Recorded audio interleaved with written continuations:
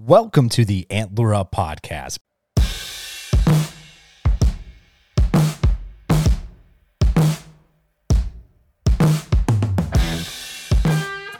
Black Rifle Coffee Company is a veteran-owned coffee company serving premium coffee to people who love America.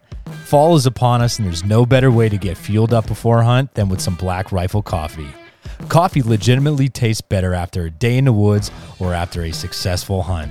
Fuel your next adventure and purchase at www.blackriflecoffee.com and use code ANTLER at checkout to save 20% off your purchase and or with your first coffee club subscription. Black Rifle Coffee.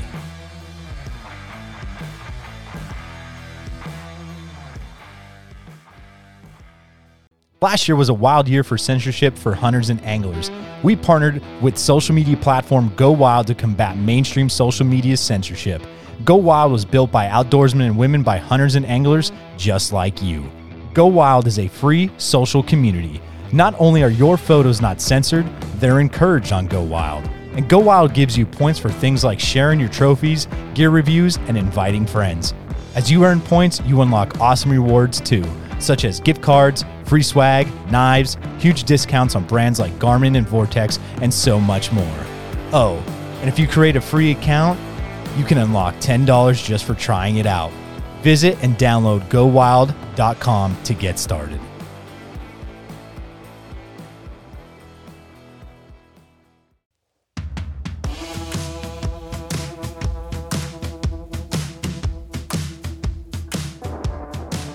Tethered is a team of saddle hunting fanatics with a passionate addiction to whitetail hunting. Designing and engineering products to be a more efficient and confident hunter, Tethered produces the most mobile, stealthy, and safest elevated hunting gear on the planet. Built by saddle hunters for the saddle hunter. Head over to tethernation.com to see for yourself what exactly I'm talking about.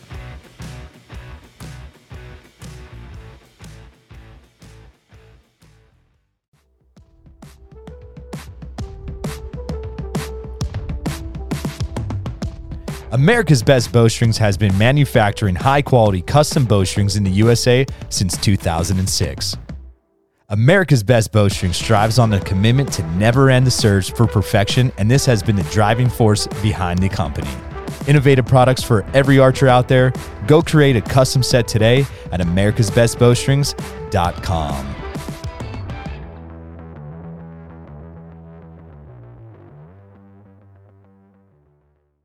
Our friends over at Half Rack just released some awesome gear, and they were great enough to give our listeners 10% off their order.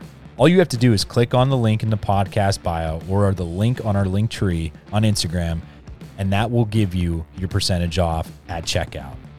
So get some of the highest quality hunting and outdoor accessories that will help you prosper in the field. Half Rack is aiming to be mindful of the past, conservation conscious, and evolve into the future.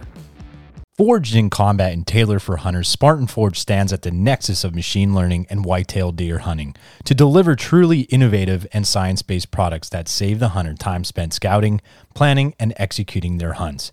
You can now take Spartan Forge with you wherever you go by downloading the mobile app. Enjoy deer prediction analysis, weather forecasts, historical data, detailed journaling, as well as crisp maps. It's time for you to make the most of your season and let Spartan Forge do that for you. Use code ANTLERUP to save 20%.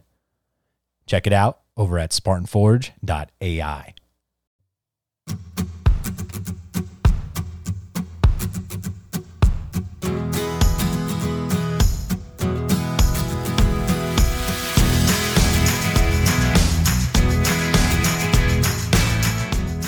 What's up, everybody? Welcome back to a new episode of the Antler Up Podcast. We are on episode 130, and on today's episode, Dimitri and I, we were joined by Zach Bailiff of Hunt Leet. Zach grew up hunting whitetails in Indiana, chasing them with the muzzleloader and the slug gun. So here we are now talking about when he was in college, he found the bow. Since then, he's participated in archery tournaments all over, chased and filled some elk over-the-counter tags in Colorado, and hammered down on some whitetails right here in the state of Pennsylvania. We talked a lot about all these topics and touched on some others during this episode. Zach's a great dude, so make sure you go give him a follow over at Hunt Leet. and enjoy their content. Awesome photos. They got some videos on YouTube, but also some motivational stuff every day when you see he and Evan post some videos regarding their workouts and what it takes to be an athlete out there in the backcountry. Enjoy this episode. See you next week. Antler up. Don't forget to head on over to antlerupoutdoors.com. Check out our merch. We got a couple hats left in the store. Hopefully we'll have some new and more exciting things coming down the pipeline for you here this upcoming fall. Check us out over at antlerupoutdoors.com.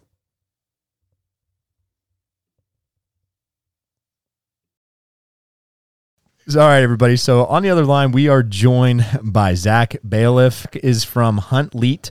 So really cool page. And Zach, I had a chance to get to know Zach just through social media because Zach is also works with America's Best Bowstrings, and you'll see some of his sweet photos that he does not only for them sometimes, but Hoyt and a bunch of other companies. And obviously, he's also one of the hosts for the Orion podcast. How long have you guys been doing that now? We're in episode 12 now. We're doing it kind of bi-weekly every couple of weeks and just kind of slow rolling it out and getting our feet wet with that whole sort of thing. But it's been good. That's nice. That sounds really nice too. Bi-weekly from like an editing standpoint. Yeah, right. Well, and we live stream too. So it presents its own challenges with that for sure. Absolutely. Hey man, look what we just went through. Yeah. But Zach, so go ahead and give your hunting, player card a rundown. Like talk about where you're from, what you've been up to. Like you just said about like since 2015 going out west, doing a bunch of different things. So give your hunting, background and who you are, where you're coming from, all that stuff.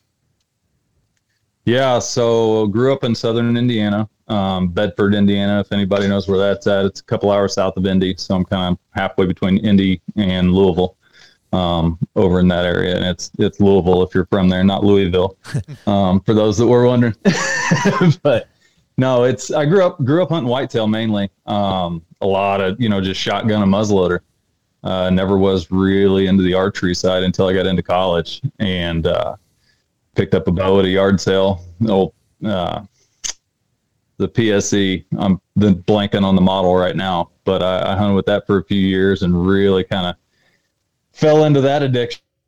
And then archery just kind of took over from there. But we chased turkeys a little bit growing up. I hunted rabbits with a 10-22 some. But once I got into the archery thing, man, it just took over. And once I was bitten by that bug, it was all over from there. So it was 3Ds and indoors and tournaments every weekend, and had a blast doing that for a long time. And really had always had the goal of wanting to go out west and kind of chase that dream. And Evan Williams, who was living in Colorado at the time, just through social media, ironically enough. And we got to kind of meet face to face at ATA one year. And he was like, why don't you come on out this fall and we'll try and get you a tag and we'll see if we can't, stick an arrow in a bull. So 2015. So, we're in our 7th year and it's been a blast. But other than hunting, I grew up, showing horses, playing every sport I could possibly, get my parents to put me in. So it was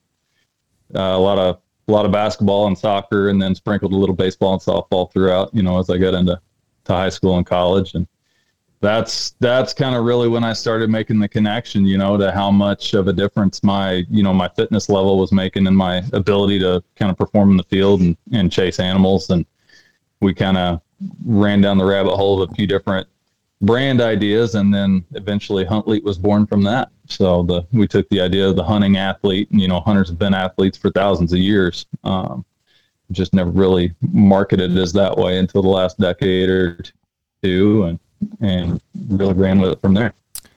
Now, why do you think archery is so attractive to people? Because we hear that all the time where, we've all kind of grown up traditional because our dads and our grandfathers were the traditional rifle hunters. And, it's a pretty similar story that we hear over and over again. And then kind of, I don't know if it's a generational thing, but, we've all kind of got a hold of that archery Yeah. bug and we kind of haven't let go. So what do you feel like is so attractive that everyone's kind of had the same story, and why is everyone kind of gripping onto this archery theme, which is kind of Western whitetail? It's kind of evolving on both sides of the spectrum here. Yeah, it's funny. Like I said, we grew up hunting with shotguns and muzzleloaders mainly, and I can remember Dad when I was little, sitting out on the front step in front of the house with him shooting his bow every night when he got home from work, leading up to deer season. And then from there, every night when he got home from work, he was in the woods, and he eventually tapered off and got a little burnout on it and stuff down the line. And I don't know if that's part of the reason we kind of never got into the archery side of it then. But once I found it, it was just, I think it's kind of the same reason we get so into fitness and addicted to that side. And it's the struggle and the learning curve and having to put in the work. And, I'm pretty detail a lot of things. And I think that's one reason archery kind of gives me that fix, because there's so many little things you got to pay attention to. And I love tinkering on my own gear, for a large part of us, I think as archers, we're all gear junkies too. So when it comes to kind of tinkering and tweaking on things, and it really kind of feeds that side of it too. But it's definitely not the easiest route, and I think that's part of it, as well. The guys just love to kind of struggle with it a little bit.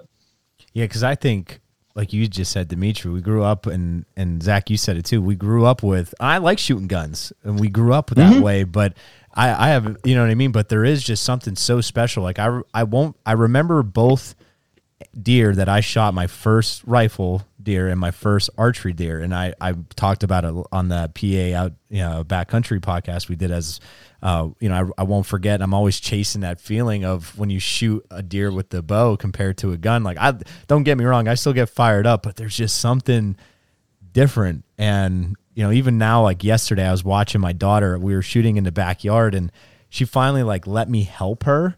And it was just like, as little as just letting me, I'm like, just put your nose lightly to the tip of your nose on the string, instead of she was burying it. She doesn't know. Right. It's just getting her, and she has 10, 12 shots in her.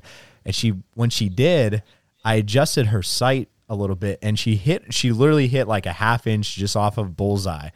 And just watching her and have that click, it was so cool to see. And, that's the thing. We just try to chase that not perfection, but try to be as close as we can. You know what I mean? But that's exactly what it is, and we say perfection, but more or less it's chasing consistency. Yeah. How many times in a row can you do the exact same thing to achieve the exact same result? And then from there you can tweak and adjust and achieve what we would deem perfection as far as hitting X's or baby X's or whatever. I know one thing, thinking about it as we get through the conversation, early on, it was a struggle for me, man. Buck fever affected me bad when I was hunting with a firearm, and it took me a long time before I killed my first deer. And Dad finally just put me in a deadfall and let me be, and he went off and he was, kind of pushing deer around. He ended up shooting one that day as well. About the same time I shot one on my own. So I killed my very first doe. It was my very first deer, and it was a doe. And I was by myself. He wasn't even around to see it, which was it's kind of funny thinking back that he didn't get to, sit there and experience that with me. But it was a challenge for me to get over those nerves and those shakes and stuff. And, I'm sure it's hard to remember, but I'm sure I did all the dumb stuff, closed my eyes when I pulled the trigger and, random stuff like that. And archery has always been something that I can remember every single part of the execution of that shot. I can remember, the release clicking. I can remember settling my pin. I know how the deer was standing. I just remember so many more details because I'm slowing the process down where, firearms, you might just be pulling up and click, bang. Yeah.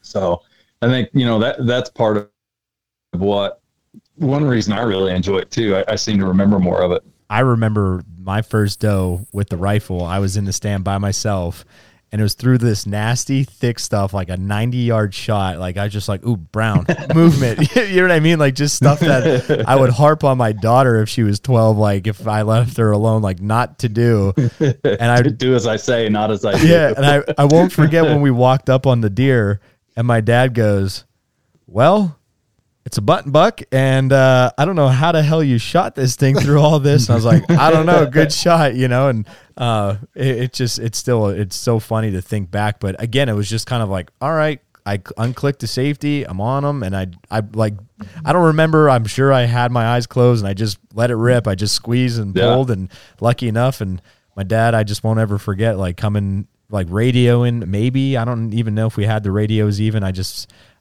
he just knew it was me basically because where we were, and it just came over, and I was like, yep, I think it's down. I can't really tell. And he walked over, where'd you shoot? And he goes, up, yeah, here it is. And yeah, it's just so funny to think back to those first times. And same thing with the archery. The first shot on the doe, it was like the following year. So I was like 13 on a doe.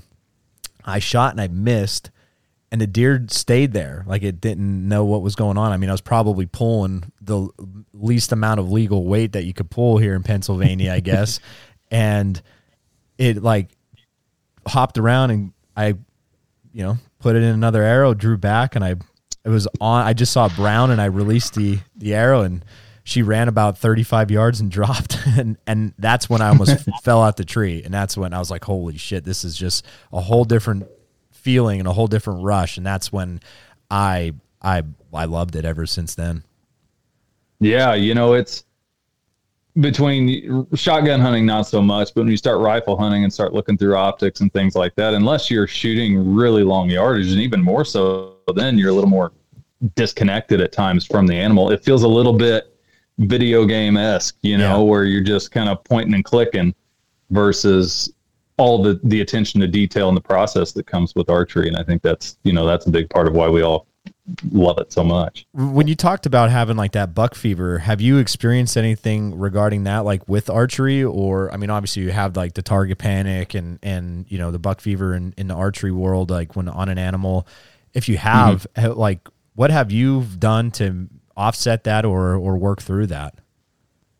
I've never really had target panic that bad in the, when people really talk about not being able to get their pin on target at all or things like that.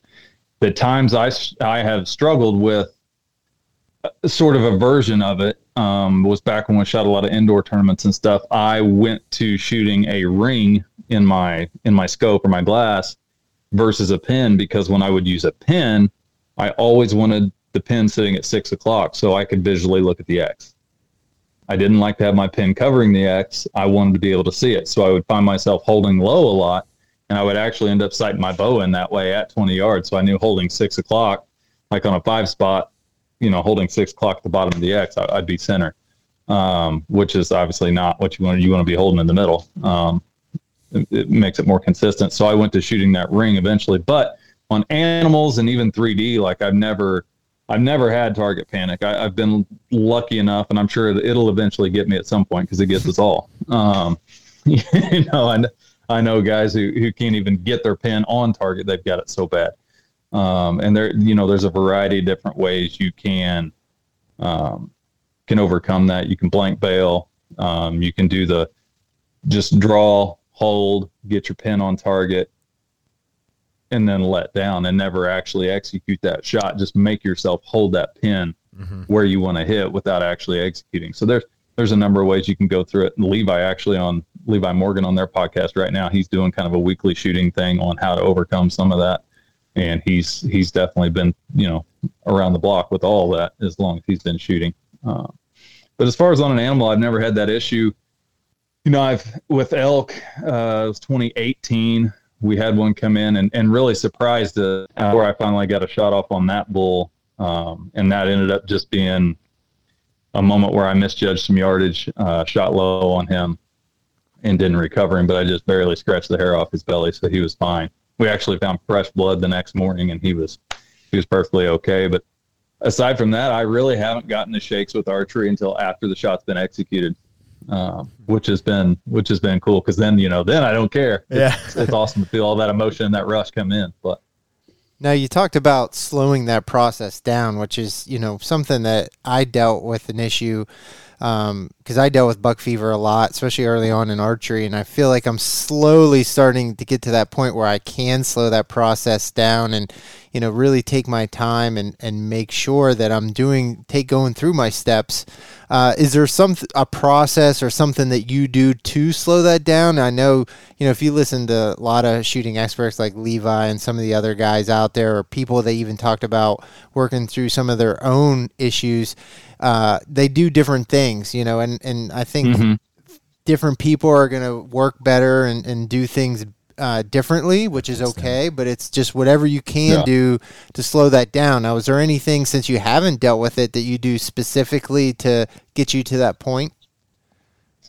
I think there's a few things. Number one, focusing on what you want to hit. So, picking a spot, and that's really how I shot a lot of my indoor and even 3D, was looking and focusing on what I was trying to hit more so than my pin. My pin eventually, got blurry, and I was focused on the spot of the X or whatever it was. I think that's one thing that, really kind of once a deer comes in, you judge him, you're going to shoot. Okay, quit looking at his head. Let's focus on where we're going to shoot. So picking a spot. The other side of it, I think, is I haven't shot a wrist strap or an index finger release in a long time, but when I did, I set it up to where the trigger was way back in my second knuckle. There's a lot of nerve endings at the end of that index finger, and it tends to get a little jumpy sometimes. So setting that trigger way back to where I can actually execute by pulling, that was one thing that really helped. And then since 2013, I think, I've been shooting a hinge in the woods and, 3D and target or whatever. So I shoot it for everything. And I think that hinge really helps me slow down and kind of focus on the execution and remember everything that's happening in that process. Well, talk a little bit about that hinge then, Zach, because I've for one have looked into articles, and how do you hunt with a hinge? Could it be done? And I know it can be done because we have friends that do it and use it, and obviously you're even one of them. When people are on that fence, and because I have seen even at Total Archery Challenge, like when I was doing the novelty shot at PA, I don't know how many Hinge 2 releases I saw, and I'm like, hey, are you gonna hunt with that this fall? And they're like, nope. Which I get, like that's a great tool to keep you honest and train right now. I mean, hell, I was even doing it at one point, and then I just went back to the back strap, and like I'm going off topic, but I agree with you with the nerve endings on both the tip of my thumb and my index finger. Like now when I dig it in the, in the back there, I do feel a lot better. But, if you're shooting that hinge extremely well, why not shoot it in the hunting situation? Talk a little bit about maybe why people are so maybe scared to do it or what? I don't know if it's a comfortability thing. I don't know if I said that right. Anyway, I don't know if that's it. The funny thing is I went to a hinge probably the way that nobody should ever go to a hinge. We were prepping for an indoor tournament that was on Saturday. I bought a hinge off Archery Talk the previous Saturday, started shooting it on Tuesday, and shot the tournament with it on Saturday. So it was not the ideal way to go to a hinge. I would suggest that anybody that picks one up, blank bail for a few months with it, get used to how it functions, how your shot needs to change if it does, and get used to it that way. But I've just always, I don't know if it's because I from the beginning really understood the rotation and how they needed to be executed, but I'm really comfortable with it. I say shoot it a lot and don't be scared of it. I think a lot of guys are kind of scared of punching themselves in the mouth and that sort of thing too. And I do hunt with it. I've got a click on it right now. But I've shot a lot of 3D and a lot of target with the click off of it. And that even more kind of surprised you until you learn kind of the cadence and the hand positioning, and you can draw without it being completely rolled forward. You can have it back a little bit if you know where that spot is where it actually goes off. It's getting more and more comfortable with it, I think. And a lot of guys are worried about that, when they're in a tree, if they need to get it off fast, execute a shot, just a snapshot, super quick, if it's windy, if it's things like that. And there are moments that are probably going to happen like that to me eventually. They haven't yet. But I've shot it in enough odd situations or windy days outside where I can roll it off pretty quick if I need to and still hit very close to the middle. It's just reps more than anything. Yeah, I'll tell you what, just for the head case that I once was, and I've gotten a lot better. I always thought maybe the click would be really bad for me, but I'll tell you what, man, the click was awesome because it almost kept me engaged in that shot where it's like when I was using the hinge 2 and I drew it back, I had it a little bit cold. It wasn't like super hot. I know like when you watch their videos, it was like as soon as you get set, like have it click. It might have been like a second later, which I liked because it was it was my rhythm basically. And when I would hear the click, I would rotate and pull. And then, but if say it wasn't going off, I knew in my head, I was basically just stay on target because you can't let this sucker down. Like now you got to pull through the shot and it like, and that's, you can. Yeah. Right. But for me, that's what I was doing. I was like, don't like, you can't, like, I was almost like, just continue to pull and then it would boom, it would go. And I was like, wow. And I kind of got the gist of it. And I did, it really did help me this off season. Now I don't plan on, I got away from it because, but it did, it was one of those key pieces in my process this off season that it helped me because mentally, you know what I'm saying? Like, it was just like, it's okay. And now I'm like, this thing is not going to go off. Like I've actually said this in my head now multiple times, no matter what release I'm using, it's not going to go off until you tell it to. Like before, like when I was all jumpy and I'd I'd slap it and I would punch it. I would do all kinds of stuff. Now it's like, I could really like, okay, it's not going to go off. I'm saying in my head until you make it go off and just keep pulling. And then it just goes. And I've been really happy with what I've been doing recently. So yeah, I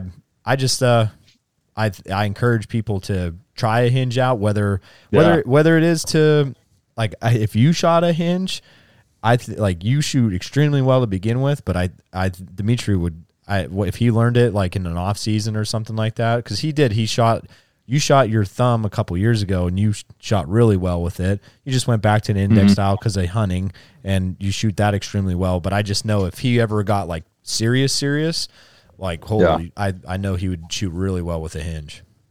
Yeah.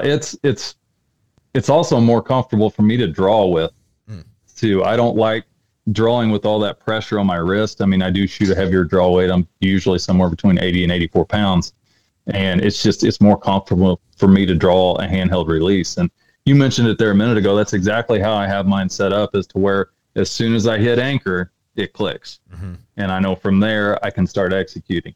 But that just is one last thing that lets me know you're in anchor, you're in your spot, and pick a spot and go. And it's been really good to have it set up that way. It works out well. Nice.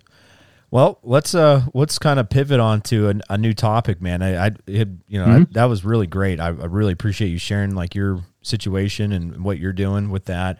Right now we're in the middle of July. I always want to say June because I wish it was only June. I wish it was only June again. Me too. I could use another month. Holy cow. So we're in the middle of July now. What's on the docket? Are you doing some whitetail prep? Are you going out west again this year? What's on the horizon and what's your main focus at the moment? Or how are you doing both at the same clip? Yeah, normally I'm doing both. I had to make an adult decision this year and tell myself I'm not going out west. I was going to be solo this year, which was no big deal. I've got a couple spots that we know really well and I can get in there and do. But I was either typically I would fly out, meet up with Ev, we'd jump in the truck and we'd drive to our unit. We've only got one truck. We split gas. It helps with all that. So this year it would have been, flying in, renting a car. Now you got gas in that car. if you get one down, then you got to ship it back, which I've done before, but obviously shipping costs are up now through the roof. And then on the other side of things, if I were to just drive all the way out there, I don't have to ship it back, but I probably got $2,000 in gas in the truck. So I just decided to make the adult decision this year and not go out west. As much as it killed me to do so, it just was going to make everything a lot more expensive. So we're going to parlay all those funds into next year, and hopefully been kicking around the idea of doing Alaskan caribou next year. So maybe I can squeeze in a caribou and an elk hunt if I get the wife to let me do so. But the plan is, the freezer's looking pretty low right now. So the plan is to hopefully put down at least 5, hopefully 6 deer this year and stack it as full as we can. So I'm hoping to have at least 3 tags here in PA. And then I'll probably buy the combo tag back in Indiana, which is either an antlered, 2 antlerless, or 3 antlerless is how they word it. And then maybe if I get time, squeeze over into Ohio and do a little public land trip. But nice. Like going out west, like you said, you always had that dream of going out there and doing that since you picked up the bow and were doing that type of ordeal. And you met Ev and you guys are doing that.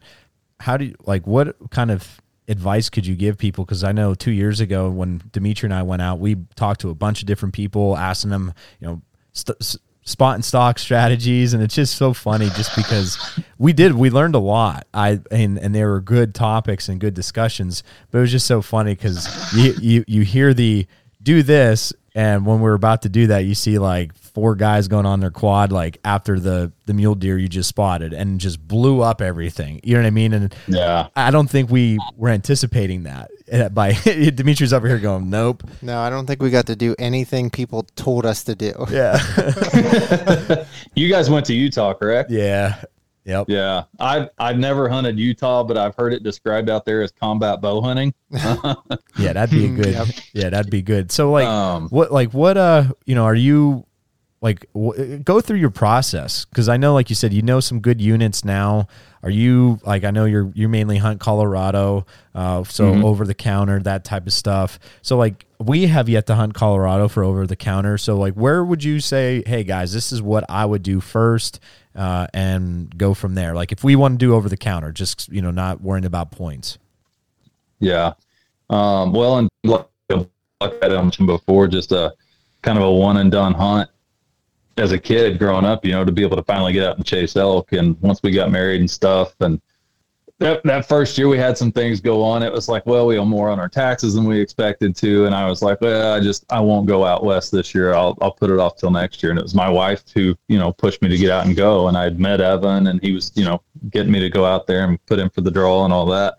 And that first year I drew a limited entry tag with no points, which was pretty awesome. We were both able to draw that same unit and get in. And the very first evening, I think, out there after a little rainstorm, we pitch off this rock face, drop straight down into a meadow, and laid eyes on a 365-inch bull. So from that point on, I was done. I was going to be there every year, and I have been, which has been up until this year, which has been just awesome. But as far as picking units and all that, there's a lot of good resources out there between Go Hunt but as far as over the counter units, just, doing your e-scouting and picking what looks good and finding good water sources and, where dark timber and aspen meet, a lot of those good areas where they can feed out into that and then go into dark timber and bed down in the afternoons and get some shade and that sort of thing. And just looking for those key features that elk,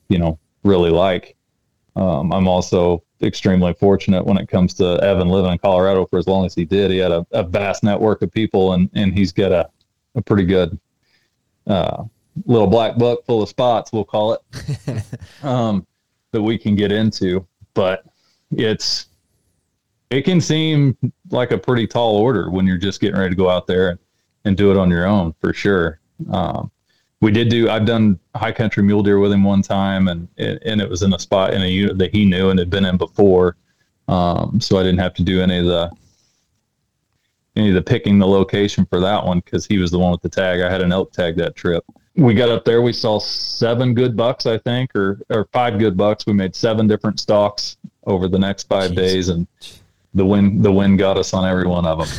So that high country Colorado wind, man, you get up there and you'd be good, and you get within about 75 yards and it'd swirl and hit the back of your neck, and those dudes don't even look back. They just get up and vacate the premises. That's crazy. They go home. So, but yeah, I would, just, there's a lot of resources out there these days. Yep. You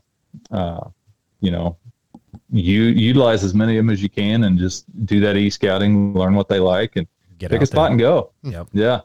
That's the best thing you can do, I think. And you're going to run into some guys out there in Colorado over the counter. There's big talks and legislation and stuff right now about limiting non-resident over the counter tags in Colorado, because I think it's one of, if not the last state that has no limit on non-resident over the counter tags. And with the last couple of years and people having some disposable income and the number of hunters up, it's really put some pressure on the elk, and we've seen it. They've gotten quieter. They're not nearly as vocal these last 2 years, and it's made the hunting a lot tougher. Last year was one of the toughest years we've had out there in terms of getting elk to bugle. Wow. Well, that's what I was just going to say is as you, right before you were saying that, is, a lot of people, especially from the East, I mean, you hesitate to go out there in general, right? Because you have families and it's a long trip, whether you're flying or driving. We experienced it. It's not easy to get out there, and the money of gas, which is crazy going up, right? I mean, the front that expense, and then, and we know how hard elk hunting is in general, right? Yeah. 10% is a good success rate, right? So, oh yeah, that's high. Yeah, that's what I mean. So coming home empty-handed after spending all that money, and is really tough to kind of to swallow, right?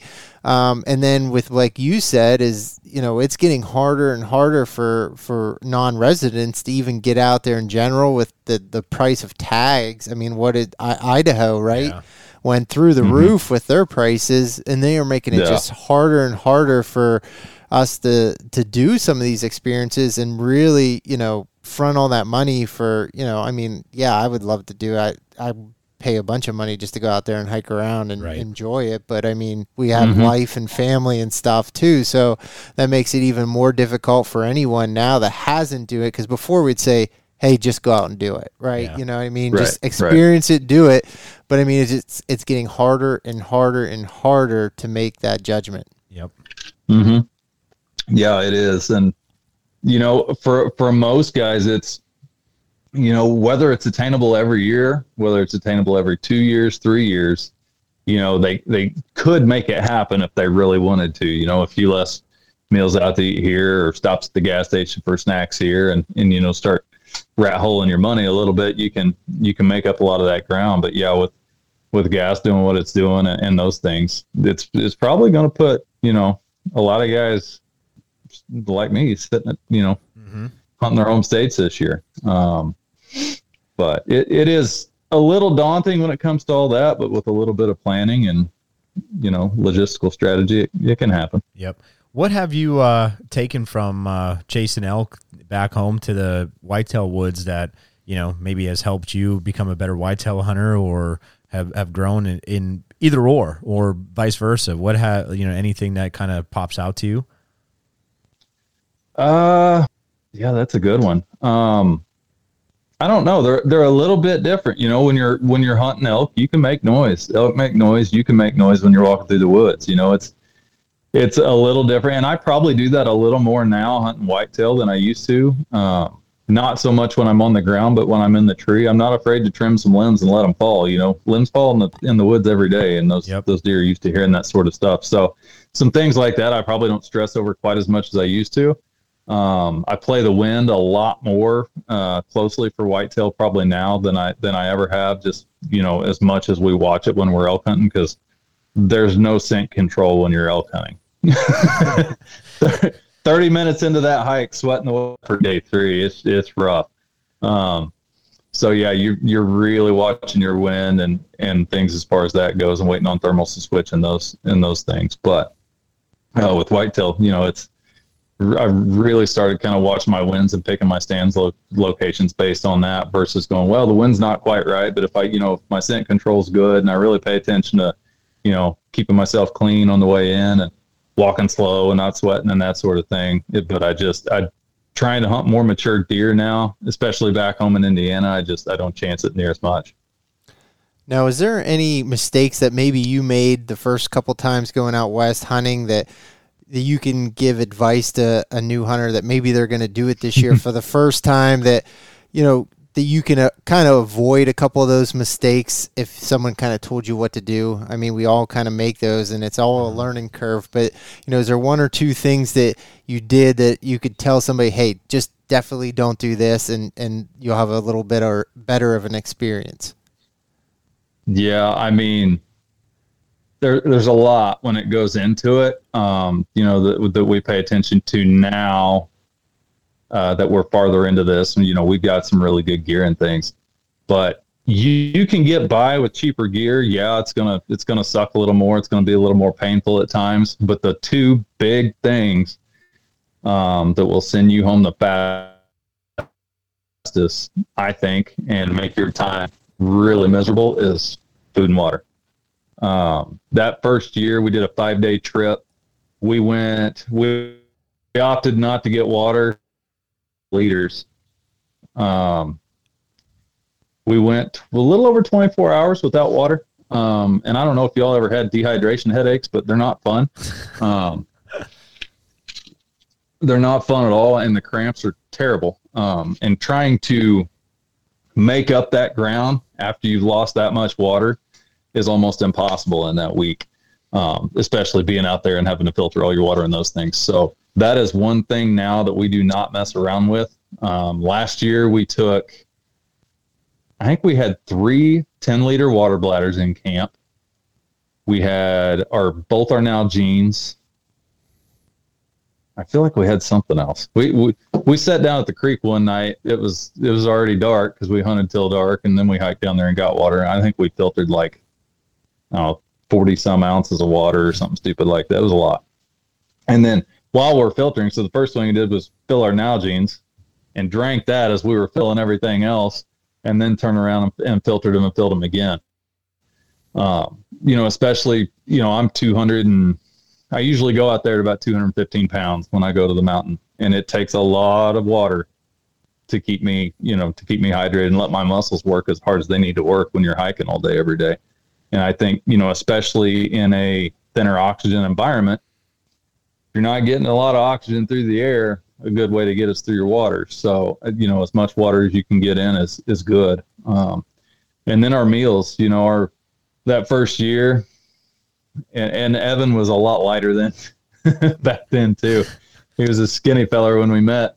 And then we got him in the weight room, but he was doing a lot of different things with his food then.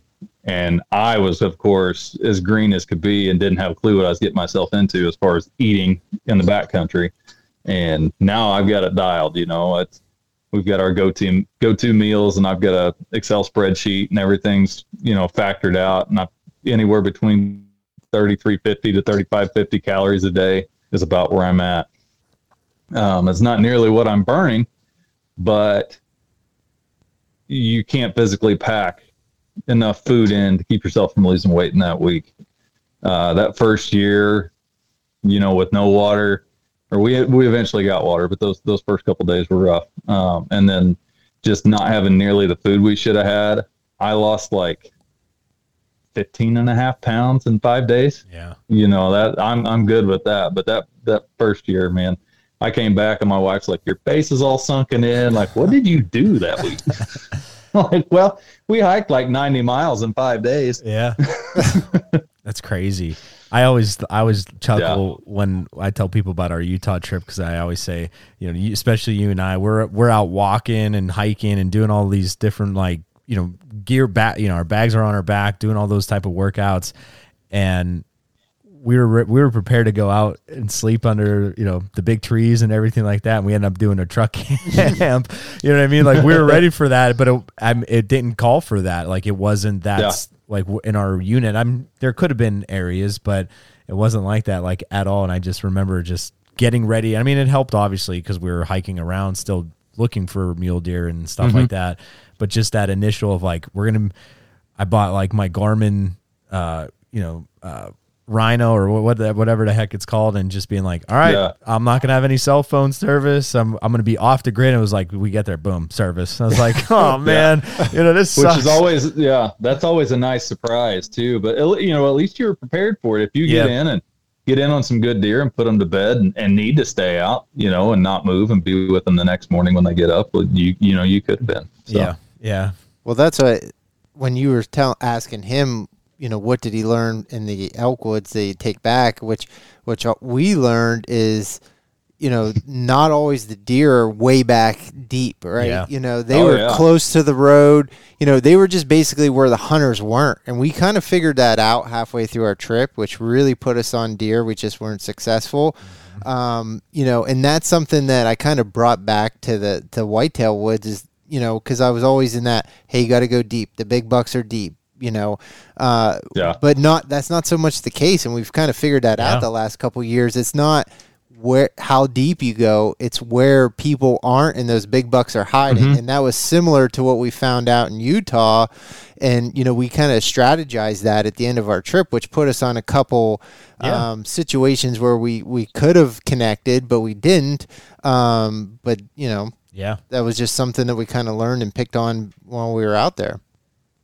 Yeah, it's funny, those big mature deer, they will find those pockets where nobody is pressuring it, and their home range may be a few hundred yards. If they've got food and they've got water, they don't have to go far. They won't. And that's one thing you hear with all the podcasts that are out now and stuff, and all the guys that are talking about backcountry hunting and extended trips and things like that. It's it's a bit of a romantic sense about it, to hike back as far as you can and get in deep in the backcountry and stuff like that. But you'll hear Snyder, and if you guys say, don't hike past elk to go find elk. Yeah. If they're only a mile and a half, 2 miles in, stay a mile and a half to 2 miles in. It's a lot shorter walk back to the truck when it's time to pack one out than if you go 6 or 10 miles deep. Well, geez, I mean, you talk about 3 years ago when a nearby neighbor shot that deer, like 50 yards away from the truck stop, and I mean, that's he was a hammer. Yep. I mean, like you just said, it's just these deer could find little pockets where either they could pattern people pulling in and walking through, and they know where, they're just maybe out of our eyesight, but that deer obviously slipped up one way. But it's crazy to think that. And I would say too, for me, like one of the things that I brought home was, just like being a little bit more patient. That kind of really taught me to, take your time a little bit, like a little bit on your movement, because I mean, I always, I remember as a kid, my dad always like turning around, like, quiet. You know what I mean? I think we all we've all done that, but pick up your feet. Pick up your feet. Quit stepping on sticks. Yep, exactly. But I feel like that helped me out too, like just slowing the process down, whether it be glassing and, and instead of just being like, yep, nothing's here, let's keep going. And I mean, obviously there's time for that. I'm not saying that, but that was an attribute for me where it was like, man, just take your time, check all your cues and all that type of stuff. And, that was one of the things too that I brought back from that trip. Oh yeah, for sure. And kind of learning elk a little bit, especially their eyes aren't nearly as good as what I thought they would be. Okay. They pick up more on movement than they do anything. So, when I killed my bull in 2020, I was wearing, it's one of the photos I sent you earlier. Yep. I'm just a pair of khaki pants and a brown merino t-shirt, and I killed him at like 13 and a half yards. And he looked right at me and then just kept walking. Jeez. And the rest is history on that one. But that really did surprise me. Even the bull I killed in 19, I think he was like 46 yard as a frontal shot. And he was looking at me when I released that one, but he didn't spook. Even when the bow went off, he didn't move. Right. Just staying still, moving slow.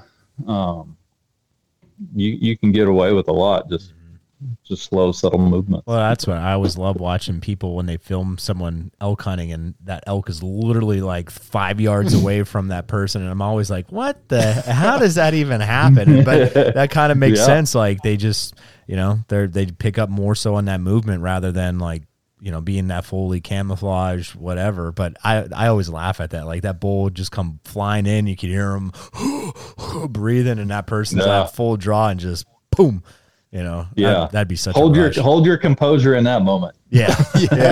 I know. Holy cow. Guys like, South Cox has done it like 3 times in a row now. He's killed him at like 6 yards or less. Jeez. And it's like, man, just that I can't wait for that. I hope that happens at some point. I want to see Zach Fehrenbach do that, like from the ground with his hair flowing, how he gets on the ground and hunts those whitetail. We'll see him do that for elk. Oh man. Yeah, I've had a few close calls with whitetail on the ground within 4 or 5 yards, and it's always fun to have them in that tight. Yep. What are you doing right now for whitetail here in PA and stuff? Just a little bit of. I'm probably going to try and get down and pick up on a few urban spots, a little closer to Pittsburgh. I'm not picky in Pennsylvania. Just whatever fills my tag and is legal, I'm here for it. So. Other than that, I'll probably try and get up on the game lands just north of me, hunting public right here, and as little time. I think the bigger factor is as little time as I have when I'm in Pennsylvania. It makes it a little more tough for me to spend a lot of time out there and get more opportunities. So I can't be too picky with that anyway. Whereas when I go home, I'm on our family farms and stuff, I'm looking for a more mature deer. I'm really trying to manage those a little bit and then just pick up a couple does along the way. But how much summer scouting are you able to get done right now? It's a lot of camera work. So we went home in the end of May, and then we went home again right there at the end of June. So I was able to get out, fresh up some mineral sites, get 4 or 5 cameras out. I got 1 cell cam out, and then just trying to watch them. I'll be home one more time in September, and then after that, the next time I'm home, we're in season. So, not as much as I would like, especially now that a trip home is about between $300 and $400 in gas. So, it's fewer and further between than I would really like, but it's about a 9-hour trip with the kids. So yeah, it's funny because I feel like every year that I do scouting wise, I do a little bit more than I did the previous year. And I still feel like I'm completely behind and lost and not where I need to be at this point. Oh yeah. It's one of those things where, we'd be out there every week if we could, but in doing so, you're also putting down a lot of scent and a lot of pressure on the animals and changing their patterns, and just got to be patient. How much value? How much value do you put in like the summer scouting a little bit? Like, are you okay with seeing deer, not seeing deer? Like even if you're in an area where maybe the habitat looks good and there's the feature looks good and there's some sign, like what, just because for some, maybe the postseason right after our season or that March, April time frame, it's difficult, for people to go out, or earlier than that. So they are going in June and July, how, like what, I guess, what are you putting in for value? Like, checking a box like this is a new great spot because it has this, and this. Is that you saw deer? Is it the terrain features? And you might throw up a camera and let it soak, and come October 10th, if it is a cell camera, you maybe haven't seen anything yet. Maybe do you go in there and move it around and go from there? Yeah. So right now with the cell cam, I've just got it on kind of a field edge on the mineral site, and just kind of letting it soak. I do tend to leave my cameras out all year long just to kind of keep an inventory of what's in the area and what's going on. And, I frankly, I just like looking at trail cam photos. So I just leave them out there as long as I can. I'll deactivate that cell camera sometime, in late season or after season's over, till about this last month. I reactivated it and turned it back on. And I've got a couple does that just are loving that mineral site right now. I haven't seen any mature bucks on it yet. I've got a little spike and probably a little 2-year-old that are on it, but I've got a few different lick and branch setups that I've got cameras on, and then I've got actually one of those Hodag lick and stick setups that kind of proved to be pretty active last year. I had a good 4-year-old come in and snap that stick off and put on a little show in front of that camera that's actually set the video. So that was really cool to to kind of see that. Did you have that set up on the ground, or was that from the tree? It was on a tree. Yep. Probably it was a ways from that stick. The licking stick setup is what that one was on, and it was, I don't know, the camera was probably 35 yards away from it. So it's been cool because I've had the strap was hanging this last time I was home, and I've had a couple of raccoons climbing the tree and untying the strap on me. So it's just funny to see things like that you don't normally see going on. But as far as, picking spots and patterning deer on these farms, I mean, where I'm setting my cameras, I don't have any out on public ground here. They're all on private grounds back home that I've been hunting for years now. So I've got a lot of time in on these farms. I kind of know where these deer like to move, how their traffic patterns are, and really kind of where the doe bedding is, where the bucks like to hang out.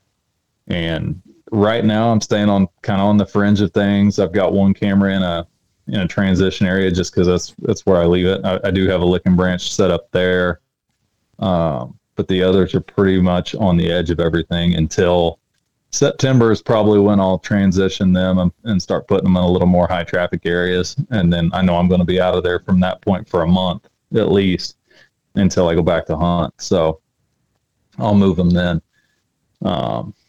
But as far as, I mean, right now, like I said, I've on that cell camera, I don't have any mature bucks on that. But I've also got 3 other cameras out there soaking too. So, my hopes are that he's kind of avoiding that mineral site and just using some different patterns. And there's a big acorn ridge on the backside of the farm that they like to use a lot this time of year. So there's a good chance he's hanging out over there and got plenty of food. And so nice. What about some of start seeing.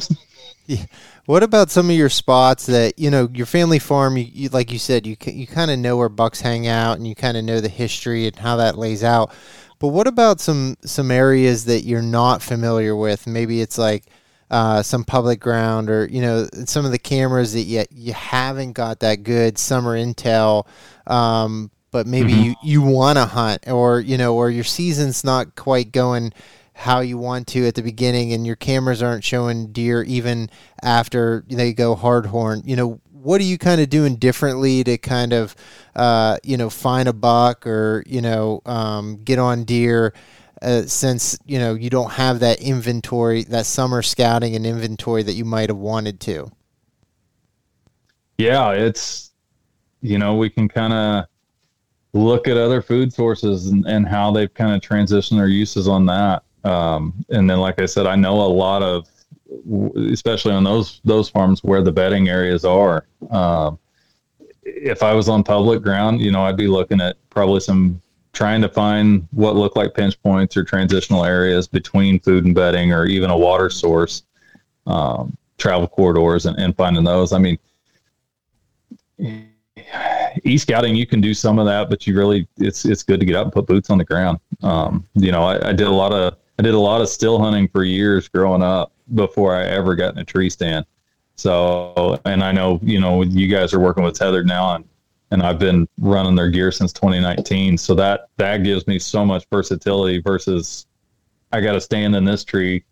It's my lock-on's there. That's where it's at. So get down, put boots on the ground, find some fresh sign, and then, kind of start mapping out a new plan from there. And it really makes you pretty adaptable on the fly. It does. Yep. It's been an awesome piece of gear that I wish I would have had 10, 12 years ago.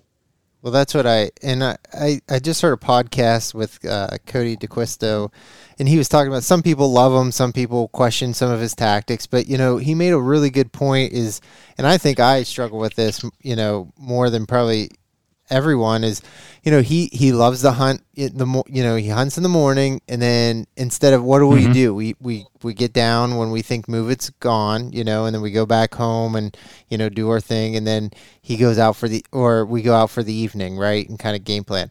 In that midday, he is going out and he is scouting, right? He spends that whole day out, whether whatever time of the season it is, obviously during the rut, he's going to sit pretty much all day unless movement's slow. And I think that's such a good strategy that a lot of people are missing, right? We hunt 2 or 3 mornings, and I get family and stuff that might not always be the case, but I mean, if you can get that one day to hunt and, during the daytime, why are you not taking advantage of the daylight hours and trying to look for an area that you're okay, like you're not going to hunt there in the evening? Why not go in there? And if you're not going to, if there's people there and they're hunting, obviously you don't want to be that guy that's just trampling through, right? But go in and scout an area and look for fresh sign and rubs. And, if you jump a nice buck, like, we know that he's still going to be in there, right? Some people think that, he likes the bump and dump, right? Yeah. Which might happen. That we actually almost did that one year, but even on a high pressured public ground. But even though you can set up a camera or, or find some sign and set up a camera and then gain some more inventory, you got it. If you want to kill good bucks, I mean, I'm starting to learn you have to be in the woods and learn and, constantly figure them out. And I think we waste a lot of time as whitetail hunters, which, doesn't happen as often in the Western because they're constantly glassing or moving or trying to find animals all day long because you're out there. You can't go home, right? When you're backpacking, you're out there, so you might as well use your time. And I think there's so much wasted time in whitetail hunting that we don't take advantage of that time.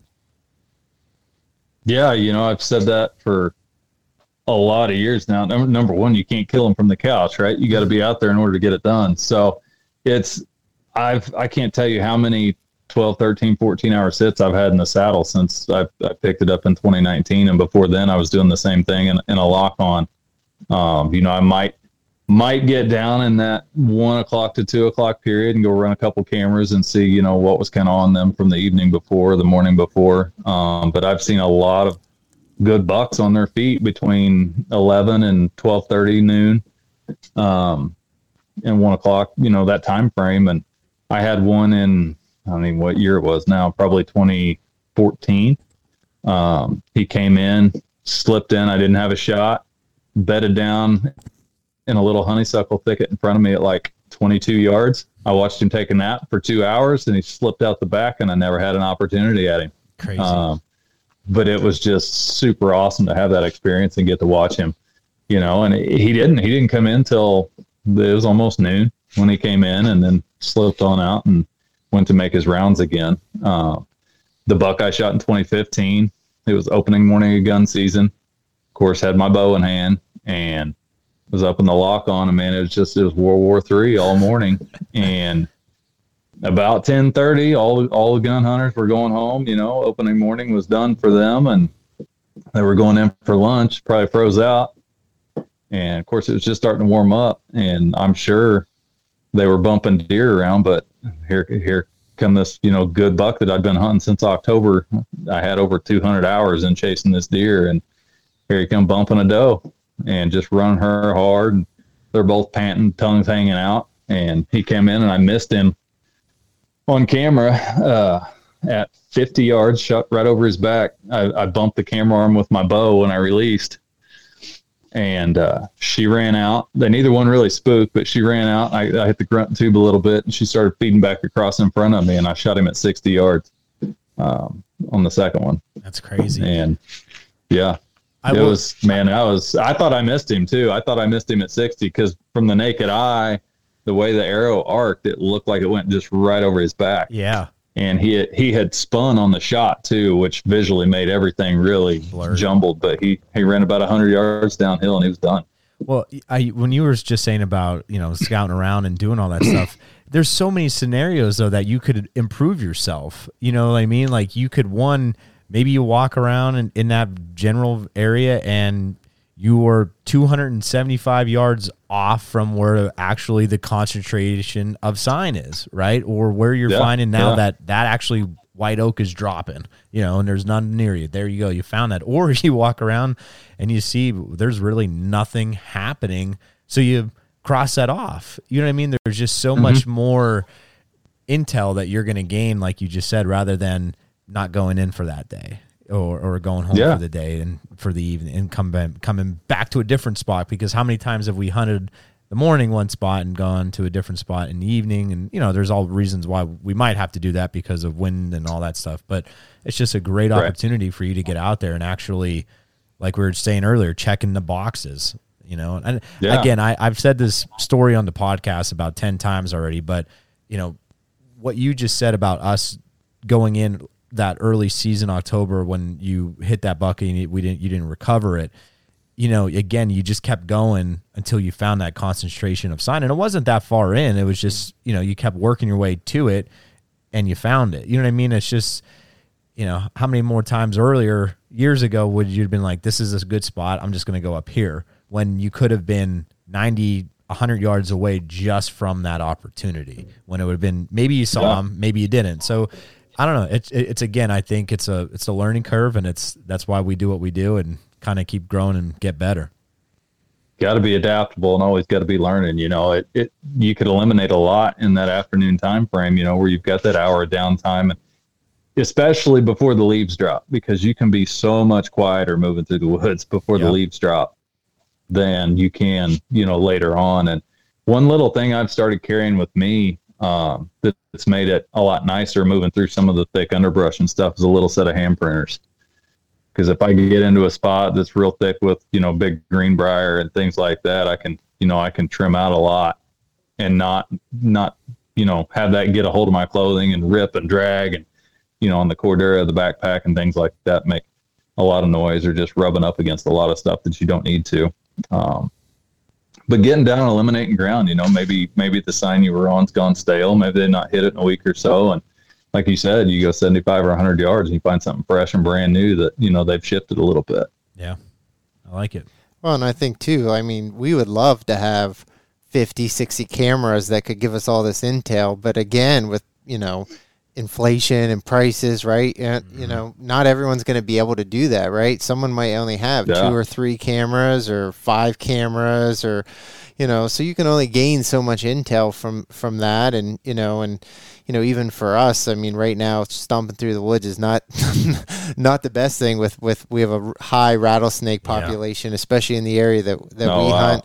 I actually just bought some snake chaps today on Amazon Prime, but just after the little scenario I had over the weekend. But so, you know, July's tough for us, you know, to go stomping through the woods is really tough for us. And, you know, so you're kind of, if you're behind, then, you know, you're waiting a little bit, and then, you know, so you're relying on just what you already have out there camera wise. And then the season kind of creeps up on you. So you got to kind of make up some ground somewhere. Yeah. Yeah, that's absolutely true. Yeah, no, I've never had to deal with the buzzworms. That's something I'm glad I don't have to mess with. I just find it so bizarre when I've gone home back to northeastern Pennsylvania. We've seen them here and there, but not like how we see them here. It's just nuts, like how you said, how many are around here. And like, because back at home, like when I went with my dad last month and we trekked through, and I was like, crap, I forgot my hiking stick, just because, you know, that's what we use to, you know, move around. But like, I like, to be honest with you, my dad was like, we'll be fine. I mean, there's rocks in certain areas where you would think, and, you know, wood, like certain tree trunks and everything, but not a single one. And it warmed up like later that day. And I mean, luckily at one point we were in the side-by-side for a good bit, but when we still would walk to certain areas and scout around, I mean, we're not in the side-by-side. We use the side-by-side to get up and down to like certain points of the ridges and stuff. But, yeah, it's not fun around here. It really isn't, to say the least. Yeah, that adds a new element to it all for sure. Yeah. We got copperheads back home, but honestly, I've never seen one. Yeah. And all the time I live back in southern Indiana, I've never seen a copperhead, but and there are some timber rattlers that I've heard up in the Hoosier National Forest, which is just like 15 minutes up the road from our little farm back home, but I've still never ran into one, which has been a blessing for sure. Are you going to be filming hunts this year? What's the plan of attack on that side of things? Yeah, I that's always kind of the plan, and sometimes I just kind of push that to the side, and I've always got the camera with me, and the intention's always there to film. And I've got a decent setup now with the camera arm I've got, trying to learn how to film out of the saddle and those sort of things. So I'll probably try and get a little bit more serious about capturing, some hunts on film, but sometimes it's nice to just kind of push the camera up against the tree and just enjoy what's there. I'm always shooting stills. That's really kind of where my passion is still photography and that sort of stuff. But the video is fun to watch too. I posted that one up here a while back of the bull I shot in 2020. Of course, it was overexposed and he stepped out of frame on the shot, and it's still there. You get to see him come in and hear him bugle and watch him run out with an arrow hanging out of his side. So it's fun to have those memories. And I've always got the camera with me. I've got a couple new lenses now, and I'm always trying to learn that new setup and kind of perfect that craft a little bit. So we shoot a lot of photography for several different companies too. So it's always fun just getting out and shooting products and lifestyle photos and whatever we can. Heck yeah, man. Do a good job of it. You got anything else? I appreciate it. Yeah, no, you're good. Well, Zach, man, I appreciate you, chatting with us for this evening. And yeah, I'm looking forward to seeing you chasing some whitetail this year. I always, like I said, I really look forward to, and I was following along last year when you guys were in Colorado, and I know you and I messaged back a little bit back and forth about it, and you said you got your tail kicked a little bit. It was tough. And yeah. But yeah, I'm anxious to see what you do this year. We're just kind of focusing on the whitetail side of things, and I'm sure you're going to have success. And some of those nice buck you had on camera last year, I hope they survived and you get a chance to chase some of them. Yeah, last year was tough. It's always fun when we're out in Colorado in that unit because we do tend to have service, and it's kind of enabled us with social media and everything to have kind of a semi-live hunt, which is always cool to have. People messaging in and stuff, and kind of keeps your morale high when you're on the mountain, which we do a pretty good job with anyway. I think that's one reason we've been able to hunt together for so long is because, the energy always stays positive and we're always pushing each other to keep going and picking each other up, which is good. The thing I don't do as well with it when we come back for whitetail because the farms I'm on, I don't have enough service to post. So I've always kind of got to video things or take photos and post them later when I get back to the house. So it's a little more work than just, kind of holding the phone up and snapping a story. But yeah, it's something I enjoy. It's fun to let people see it and heck yeah, just interact with everyone. But yeah, I appreciate you guys having me on tonight. It's been a blast, and absolutely, we'll have to do it again. We definitely need to get out and shoot some 3D. We're not that far from each other out here. So we definitely do. So, well, Zach, I love it. Tell people where they could find you, follow along, all that stuff if they're not already doing so. Yeah, it's pretty simple. We're at Hunt Lead on Instagram, Hunt Lead on Facebook. We do have a YouTube channel. There's not a whole lot on it just yet, but hopefully we're going to kind of beef that up here soon. And I'm working on a new website design right now as well. We've got some custom vanes and hopefully eventually some shirts and stuff for the brand. But yeah, we're just doing our best to kind of, push fitness and training. That's my background. And Evan's, he's now a CrossFit level 1 coach. So I've got my bachelor's in exercise science. I've been doing, some personal training and stuff for years now. So that's kind of where our passion lies is, training for the moment, the moment, the functionality of everything, training with a purpose and making sure we have a long and active, healthy hunting career. So awesome, man. I appreciate it. Well, everybody go give them a follow, check out Zach, check out Evan, and appreciate you guys tuning in this week. See you next week, and antler up.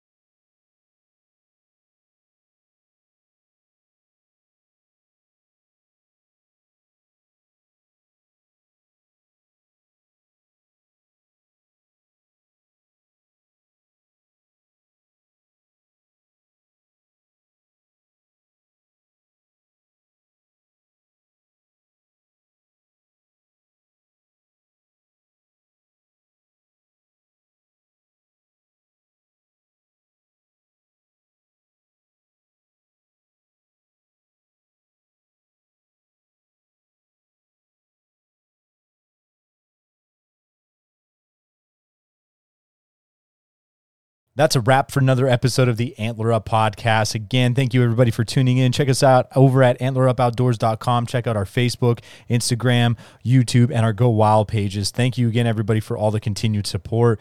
See you next week. Antler Up.